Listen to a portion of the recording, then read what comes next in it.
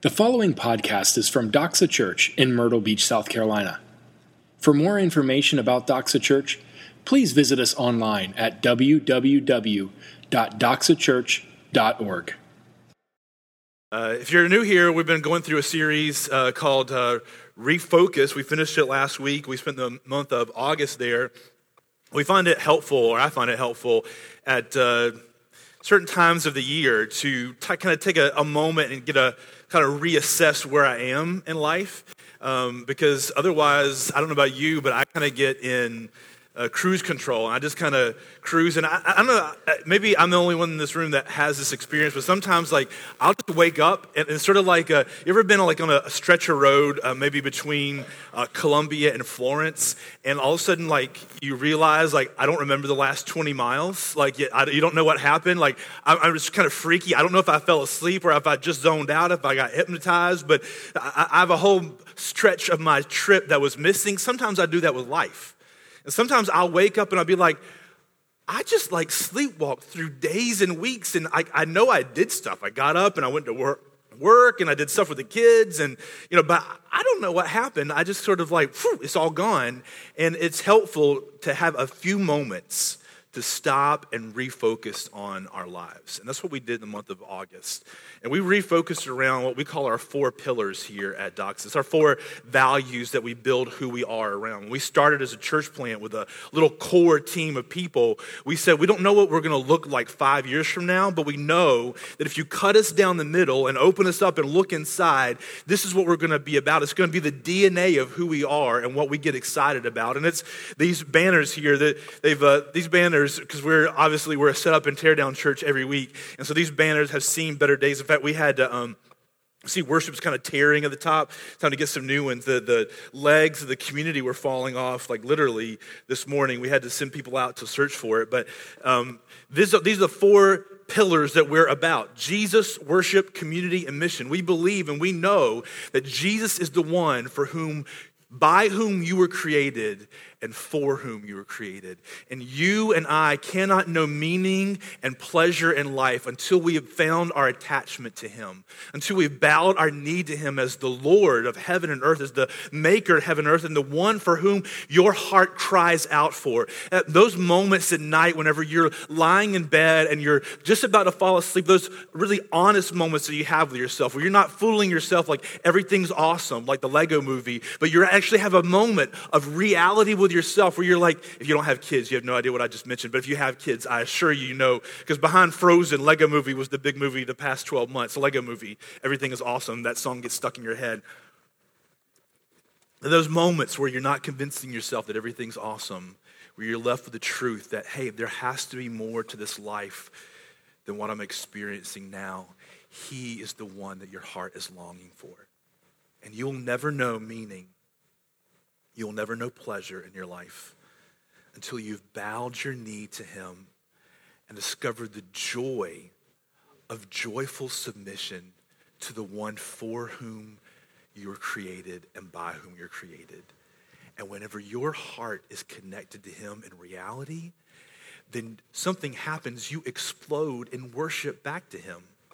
You can't help it because we are all worshipers. When you see something that's of value, you worship it. You give yourself to it. I don't know how many of you guys yesterday were sitting in front of your TV with your, if God forbid, your Gamecock hat or your shirt on, or, maybe if God's smiled on you, your orange and your tiger paw on your shirt, and you're cheering your team on whenever they score the touchdown, and South Carolina kind of eked out the win, and Clemson, I don't know, 70 points. I don't know who's keeping track of, but you're just you get excited because your team scored, because you see something of beauty and value and you respond to it. And whenever you meet the ultimate value of the whole universe, you respond with your whole life to Him. And we discover that all of life is to be worship. And then whenever you see him for who he is and you see like, hey, my right standing before God and before men, my value, my identity isn't based upon like how like awesome I look today or how awesome I feel today or how awesome I feel about the bottom line of my bank account or the wheels that I drove up in or the car that I'm going home to or the job that I'm going to be at tomorrow morning or how great and good looking and athletic and smart my kids are. Whenever I discovered that my identity doesn't rest in any of those things, but it rests in the finished work of Jesus Christ on my behalf, then I can be real. We can be real with each other and have real, authentic community. Because you know what keeps a barrier between us having community with each other? Because I'm scared that you're going to know my crap. I'm scared that you're going to know what a absolute dirtbag I really am if you really come and get close to me. I'm scared that you're going to find out how much I don't have my life together if you come and stop by my house on a Tuesday when I'm not expecting you. But if we realize that my identity and value isn't based upon any of those things, it's based upon what Jesus did for me, and therefore the love that he has put upon me, then I can be secure and be real with you guys at just what an absolute mess I am. And that creates authentic community. And then as Christians, we don't just live together like, hey, isn't this an awesome group of people? We just love hanging out with each other. No, because we discovered the one for whom we were created as a community, we live a life on mission together to proclaim with our lives and with our words and with our actions the glory of Jesus Christ that we found. And that's why last week we covered the mission. That's what we do as a church at Doxon. That is that we exist to make disciples who joyfully worship Jesus with their whole lives. To be a disciple isn't something that you have to grit your teeth through. It's not something you have to check off a list every single day to say, I did it, so therefore I can feel okay about myself. Or like, I'm not going to do these things that God says not to do, and I'm going to force myself to do these things he says to do. Whenever you discover the joy of Jesus, life of service, of joyful submission to him is exactly that. Joyful. You don't have to grit your teeth through it. And so therefore you want other people to meet the one that you have met. You ever had a really awesome meal? Or listen to a really cool song like you're alone in the car and you hear this new song or a new band? Or you're one of like the weirdos like me and you go to the movies alone and you see this awesome movie? You don't just like get in the car and say, oh, that was cool. What do? You're tweeting and you're Facebooking and you're calling people and you're saying, hey, you got to come see this movie with me. You got to listen to the song. You got to try this meal. Why? Because just by nature, when we experience something amazing, we want other people to experience it as well. That's what it means to live life on mission. It means letting other people know the awesome thing that you have found in Jesus Christ.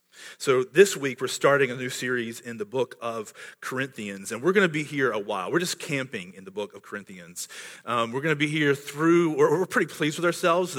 Josh, the intern, and I hold ourselves away in what we call Doxon World Headquarters, which is a glorified walk-in closet, really, that we call our office. And he and I hold ourselves up in there one afternoon, and we feel very pleased with ourselves. We planned the next 9 months. We know what we're going to be preaching on and who's going to be preaching. As long as something doesn't blow up, this is what we're going to be doing for the next 9 months. And the reason that we're doing that is because as a church plant, we run into a lot of things as people come in. They're getting to know who we are, and we're getting to know who they are. And what we find is that most everyone, not everyone, but most everyone has had some sort of experience, whether positive, most likely negative, with the church.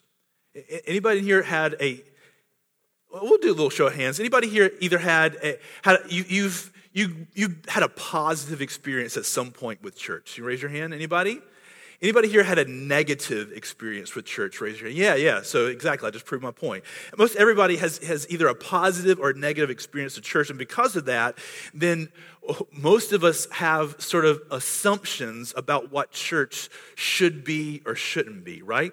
I mean, let's be honest, since you walked in here, whether you're called Doxa home or you're just visiting or you're looking for your kid's classroom and you just don't know what, you just happen to be in here at the same time. Like, if you're here for some reason, and ever since you walked in the doors, maybe before you walked in the doors, you had certain assumptions and you were judging us by those assumptions that you had. Hey, I do it too. Let's just be honest with you. You're like, hey, they do this well. They don't do this well. They should have greeted me like this. They should have done this. Why do they have the chairs like this? Why is the volume like this? They picked the wrong song. That person's off key. This dude, he keeps on babbling over and over again. What is he talking about? He thinks he's funny. He's not really funny. When is he going to get to the meat of the sermon? Is this the sermon? Like, you guys are asking these questions the whole time because you and I all have assumptions about what church should be and what it shouldn't be. And we come into a church with those assumptions. And because of those assumptions, we all come in with expectations. If you've had really bad experience with the church, then you come in with bad expectations. And you're just waiting for somebody to talk about you behind your back. Or you're just waiting for the preacher to offend you.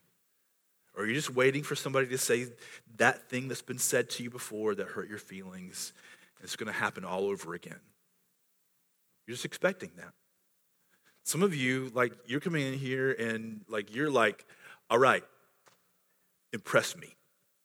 Like, I expect you to impress me this morning. I want the sermon to knock it out of the park. I want the band to be perfect. I want there to be like lights and lasers. Just like impress me, like coddle me, like make me feel comfortable and awesome. Like I'm just that awesome dude. We all come in with expectations about church, whether good or bad, somewhere in the mix. And so the problem is when you get this many people in a room that have all different assumptions, all different experiences, and all different expectations about what church is and has been and should be, what is that a recipe for? It's a recipe for a mess. And then if you add to that the fact that most of us in this room, I would say close to 100% of us in this room are pretty messed up. I don't know some of you personally, some of you I know really well, and you guys are messed up. Some of you I'm getting to know, and I'm discovering how messed up you are. And some of you I haven't met yet, but I still know that you're messed up. We all have some of us have strong strengths, but all of us have really strong weaknesses. And when you put a bunch of people that have a bunch of weaknesses in a room together and say, all right, start doing life together, worship together, live in community with each other, like know each other's business, like know what's going on in your life, what's that a recipe for? It's a recipe for a lot of mess and a lot of heartache. For a lot of disappointment. And the book of 1 Corinthians is about a church just like that. The city of Corinth was a major city in the Roman Empire. If you are familiar with your geography, which your Grecian geography, which I'm sure there's some experts in the room, but if you're familiar with your Grecian geography, if you picture the country of Greece, which is just like doesn't look like anything. It's just like a bunch of whatnot. And then there's a bunch of whatnot up here and a bunch of whatnot right here. And this part on the bottom is connected to the part of the mainland Greece by this little tiny, what you call, it's like a neck. It's like a little turkey neck that connects it. It's called an isthmus. It's, and between this little bunch of mess down here and this bunch of Grecian mess up here is this little isthmus. And right in the middle of this isthmus was the city of Corinth. And it was a very important city because if you think about it, it controlled trade and commerce and travel between northern Greece and southern Greece. You had to pass through the isthmus. And it was only about maybe 3.5 miles wide. So you had to pass through the city of Corinth. And then because of the way the Mediterranean and the little up here, the little thing that's up here, I just forgot the name of it. Because it would take 200 extra miles to go around the south end of Greece, they actually would set up these two ports on either side of the isthmus, and if If you had a big boat, they would actually unload the boat, take the cargo across the isthmus, and load it onto another boat on the other side. If you had a little boat, they would actually take it out of the water and roll it across the 3.5 miles and drop it in the sea on the other side. So Corinth was a city at its zenith, had about 600,000 people that lived there, which is huge for an ancient city, and usually had somewhere in the neighborhood about 250,000 people living there. It had become very rich. It was actually destroyed by the Roman Empire in 146 BC, but Julius Caesar came along, and he was a super smart guy, and he said, hey, we're going to actually rebuild this city, and it just took off. And so sort of like, not that Myrtle Beach is a major city, but sort of like Myrtle Beach in that like it went from being nothing to being something like in a few years. So all of a sudden, like people were making money and people were moving into the area. They didn't have a history. There was a lot of new people coming in, all in the mix together. They were all hanging out. And so it was a very important commercial center. It was fast growing. There was a lot of money to be made there. A lot of money had been made there over actually a short period of time. And then Paul shows up in the city of Corinth. And when he does, he meets a couple named Priscilla and Aquila. And they spent 18 months in Corinth in the mid-50s, not 1950s. Sticking with me, like 50 AD. So in the mid-50s, planting this church in Corinth. And some really cool stuff happened. And then Paul leaves and he goes to the city of Ephesus. And while he's in the city of Ephesus for about close to 3 years or somewhere in that neighborhood, he hears reports back from this church that he planted, that he spent time with, that God moved powerfully in, and he had left people in charge and he moved on. He starts hearing reports about like some weird stuff's going on there. And he ends up at some point either sending them a letter or getting a letter from them first. We're not sure what. And then he sends them a letter and he's answering questions. We don't know what all questions he was answering because we don't have this letter that has survived yet. But he refers to it in the book of 1 Corinthians about his last letter to them. And here's how we know, like, the church at Corinth was a church kind of like ours. This is the stuff that they were dealing with. He said that they had divisions in their church. They had bad theology. They were having sex with each other, all kinds of weird things. There's one dude, he was sleeping with his dad's wife. So you think you came up from a messed up church situation. They were suing each other as Christians. They had misunderstandings of marriage. They had chaotic church meetings, like he's addressing their church meetings. He's saying, hey, like everybody shouldn't be talking at once. Seems like it should be obvious, but they were all getting together and all talking at once. They were mistreating the Lord's Supper. They were mistreating the lower class in their midst. They had questions about whether they should like still participate in their pagan religions. They had questions about the bodily resurrection of believers. Like it was a messed up place. The church in Corinth was a pretty ugly church. It had a lot of mess going on. So if you and I think that coming into church, like we've been hurt and we've been disappointed and we're waiting to be hurt and disappointed here or wherever you're a part of now, like you think that maybe that's the way it shouldn't be, like number one, that's the way it always has been. The church has always been a little messed up. In fact, even before the New Testament, with this, God calls the nation of Israel like his bride, and he calls his bride a whore. He says, you have been my bride, but you constantly whore yourselves out to other gods. I've called you my own. I've bought you with a price. I've pulled you to myself. I've given you everything that I can give you. And yet you keep going out in the middle of the night and whoring yourself out to other gods. And I don't know about you, but I kind of do that. Last night I took a walk in the middle of the night.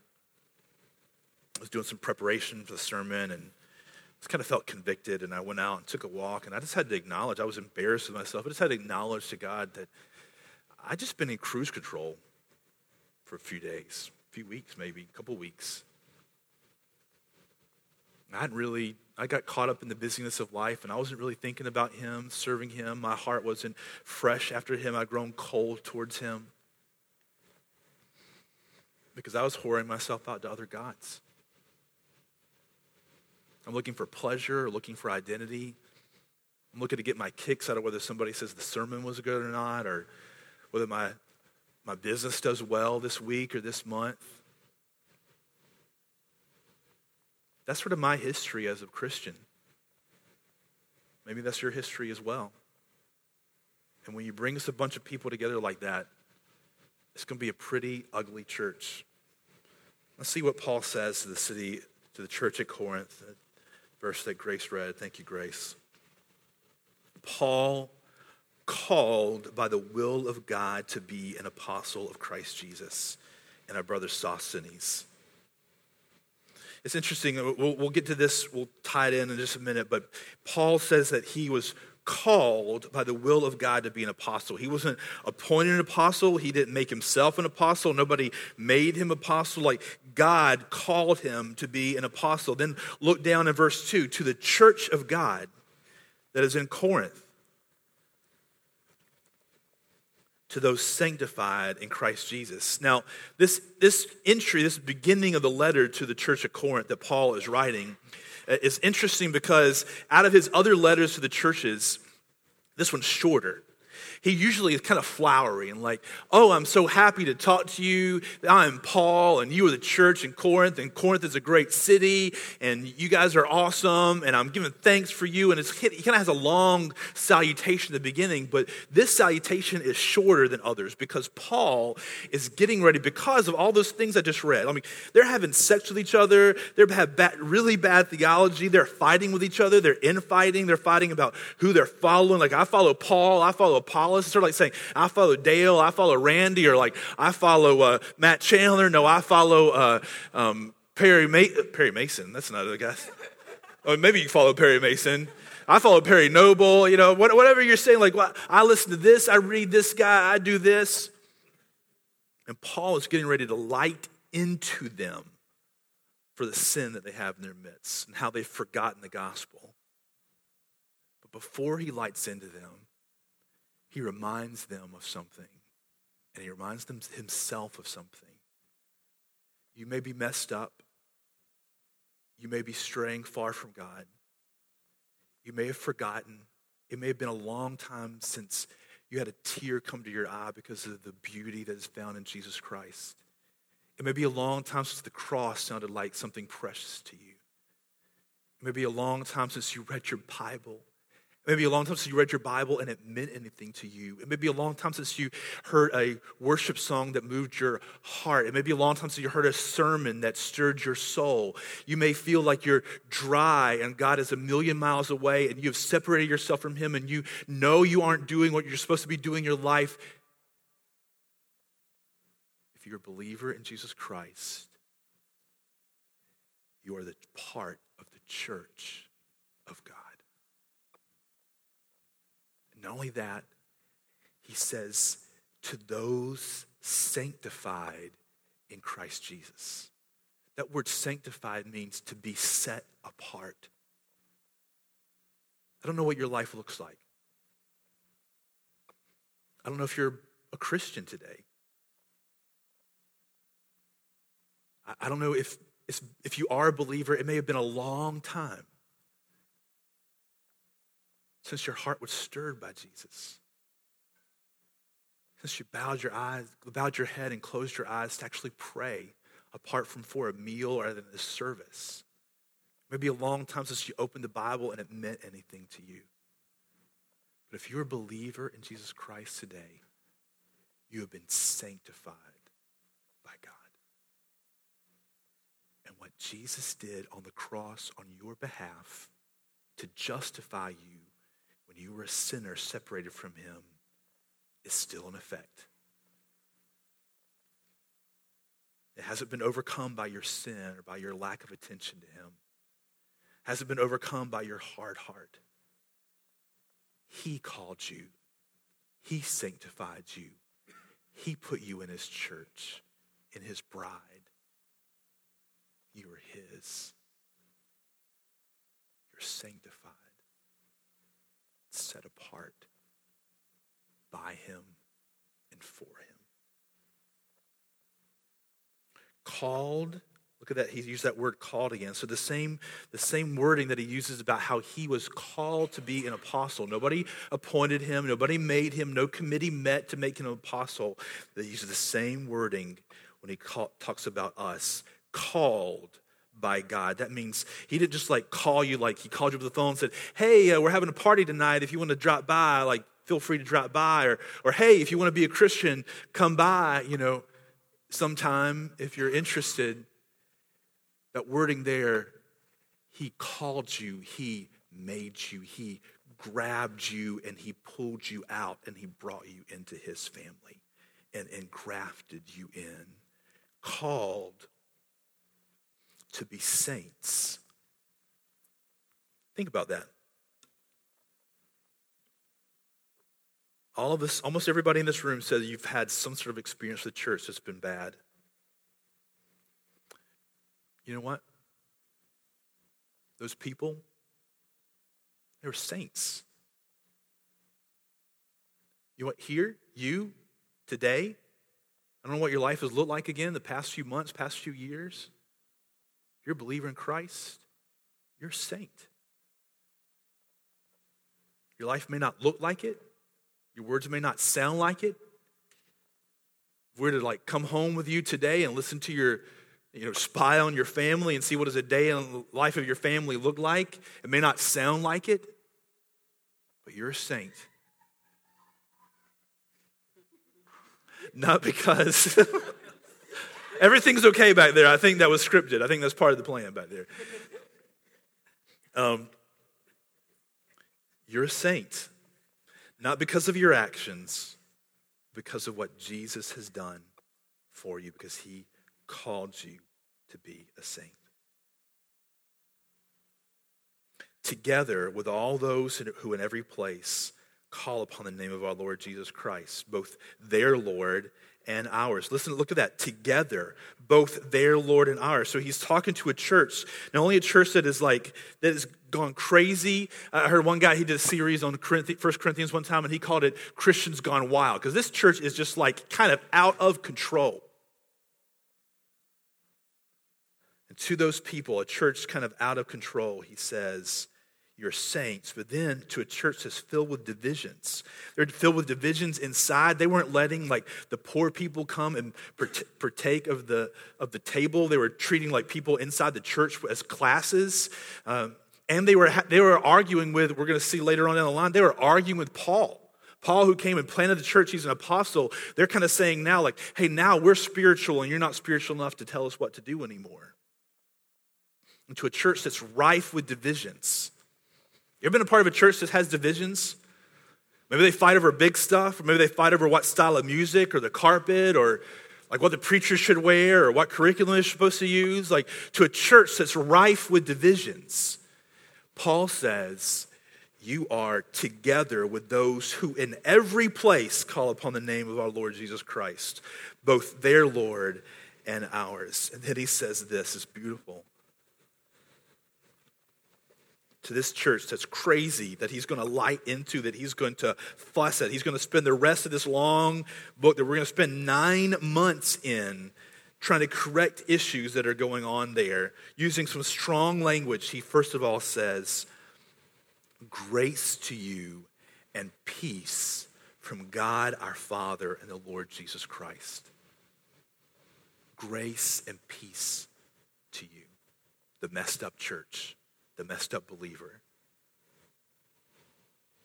And then he says, I give thanks to my God always for you, which is interesting because he's getting ready to light into them again, but he says, I give thanks to God for you because of the grace of God that was given to you in Christ Jesus. He's not giving thanks to them because they're doing awesome. He's not giving thanks to them because everything is the way it's supposed to be, or even most of the things are the way they're supposed to be. He's giving thanks to God for them because God's grace is at work in their life. And that's what, as Christians, that's what we should celebrate in each other, because quite frankly, let's just be honest and be real. There's some people in this room that if I get to know you, I'm not going to like you very much. We're just going to clash our personalities. There's people in this room that as you meet people and get to know each other, there's going to be people you just frankly don't like being around. So what do you do if you're part of a church and people see things differently than you see things? They believe different things than you believe. Their personality makes you want to punch them in the face. What do you do with that? What you do is you give thanks for the grace of God that's work in their life. Not for how they're pleasing you or how they're doing things the way that you like them to be done, but because of the grace of God that is at work in their life. That in every way you are enriched in him in all speech and knowledge. Though we're going to see as we continue down the path, like it's interesting that he says that they were enriched in every way because they were doing all kinds of wrong things. Even as the testimony about Christ was confirmed among you, that's the most important thing, so that you are not lacking in any gift as you wait for the revealing of our Lord Jesus Christ. They were not lacking in any gift, but yet they were. With all this, how can we say that the bride of Christ is beautiful? Jesus talked about his church as his bride that he was returning for. In the book of Revelation, it's pictured whenever we are reunited with him, it's pictured as a wedding. And he calls the church collectively his bride, and he's the groom, and he's made himself ready, and he's made us ready for him, and we're perfect and spotless and beautiful, being presented to Jesus by the Father. How can we say that?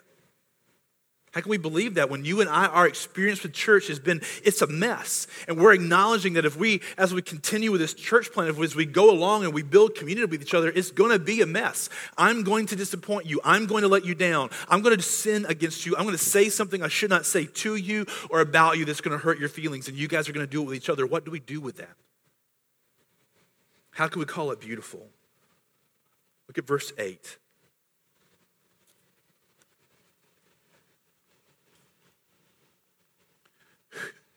Who, that's Jesus Christ, who will sustain you to the end, guiltless in the day of our Lord Jesus Christ. How can we say that the bride is beautiful? How can we say that this church that Jesus died for is a beautiful thing, even though that we admit it's full of heartbreak and disappointment? We can say it's beautiful because its beauty isn't based upon you and I like doing awesome. The beauty is based upon the beauty that Jesus Christ has put upon us, because he will sustain you to the end. Paul was writing to them, he's going to light into them for their sin and their just crazy ways, but he does so in confidence that Jesus Christ will sustain them. He's going to take them to the finish line at the end, and he's going to hold them guiltless in the day of our Lord Jesus Christ. I don't know what you've done with your life. I don't know how far you've gone as a Christian or before you're a Christian, or maybe you're not a Christian today. I don't know what you've done with your life and how unlovely or unlovable or how sinful you think you might be or you actually are. But through the finished work of Jesus Christ on your behalf, through putting your faith and trust in that, you can be guiltless.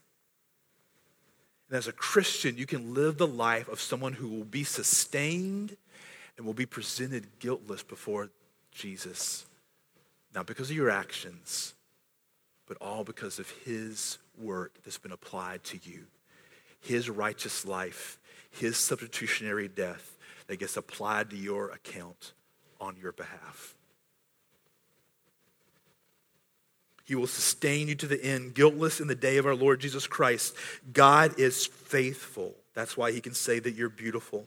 That's why we can say the church is beautiful.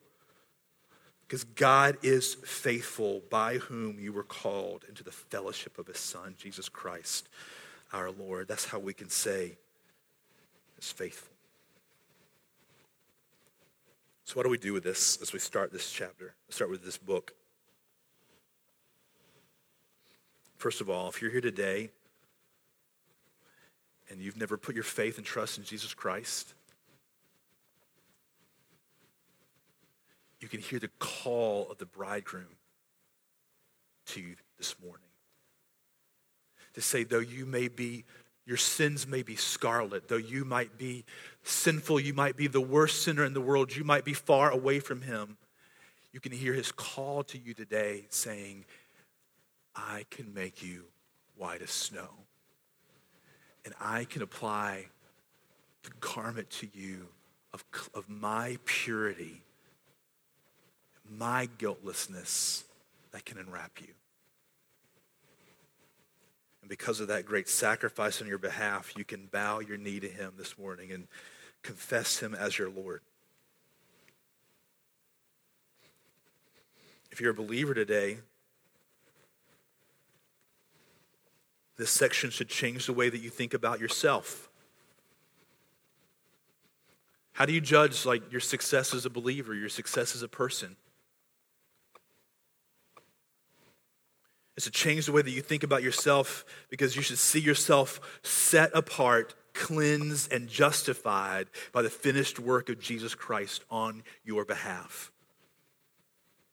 Your body is not your own. Your life is not your own. It belongs to him. But the other side of that beautiful coin is, neither is your track record your own anymore, and your performance your own anymore. You have the track record and the performance of Jesus Christ, the Son of God, applied to you. You should take the good and the bad and see it all as justified by Jesus. It should change the way that you think about other believers. You should see them called. Look at each other around this room and you should see them, the ones that annoy you, the ones that frustrate you, the one that you're intimidated by, the one that you don't really want to talk to, the one that you don't understand, the one whose personality is so different from yours, or their belief system is so different from yours, who has a different background than yours. You should see them as called, set apart, cleansed, and justified by the grace and the finished work of Jesus Christ. That would change the way that we respond to each other, wouldn't it?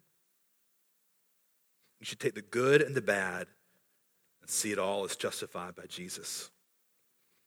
It should change the way that you and I think about the church. Not just the way that I think about myself or the way that I think about other believers, but it should change the way that we think about church. We should see the church as cleansed, as justified, as set apart by Jesus. We should see the church as the beautiful bride that he is returning for, clothed in beauty and righteousness that he has applied to us. And then it should change the way that you and I think about the future. How do you think about the future, your personal future, our future as a church, or our future as a collective church across the world? It should change us, the way that we think about it, because in verse 8 and 9 that we just read, he said, he will sustain us to the end, guiltless in the day of our Lord Jesus Christ. Not because of our performance, not because of how awesome we are, not because of how great our worship is, or how great the sermon is, or how many times you read your Bible a week. Guiltless, spotless, set apart, beautiful, because of what he has done for us on our behalf. Jesus loves his bride, the church. He died for her. He will perfect her. We must love her too.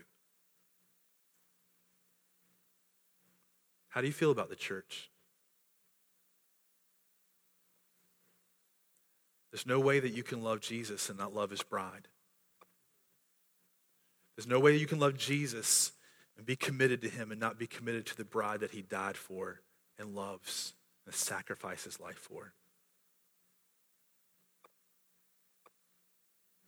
If this is true, then as believers, we'll be connected to each other deeply. We'll be investing ourselves in each other's lives because we see the grace of God at work in each other's lives.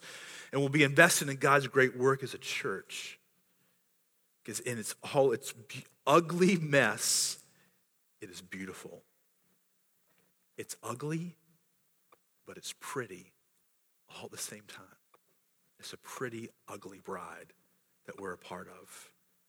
And at the end, Jesus alone gets glory for. I'm going to pray. We're going to have a couple of minutes where Jamin is just going to play some music. It gives us a chance to kind of have some reflection and prayer. And then Dale is going to come up and he's going to give a short little intro to communion, which is what we're doing together. And then Dale and Justin will present the bread and the juice to us. And whenever you feel free, no rush. Whenever you feel free, feel led, you can come up, take the bread, dip it in the cup. We're taking the body and blood of Jesus Christ this morning as we celebrate the fact that Jesus gave himself up to purify us on our behalf. Father, I thank you for the fact that those of us who are believers, that you've called us to be a part of this church and all its ugly mess, that you've called us to be a part. That's not beautiful because we have it all together. We're not going to find the beautiful church that has it all together, that we are a part of that church. And we bring all our mess ups and all our frailties and all our failures to the mix. But God, we do so knowing that you have called us individually and called us collectively. You have justified us. You have sanctified us. You have set us apart. And you will sustain us to the end, guiltless, for your glory. That nobody will be taking any credit on that day because you get all the glory.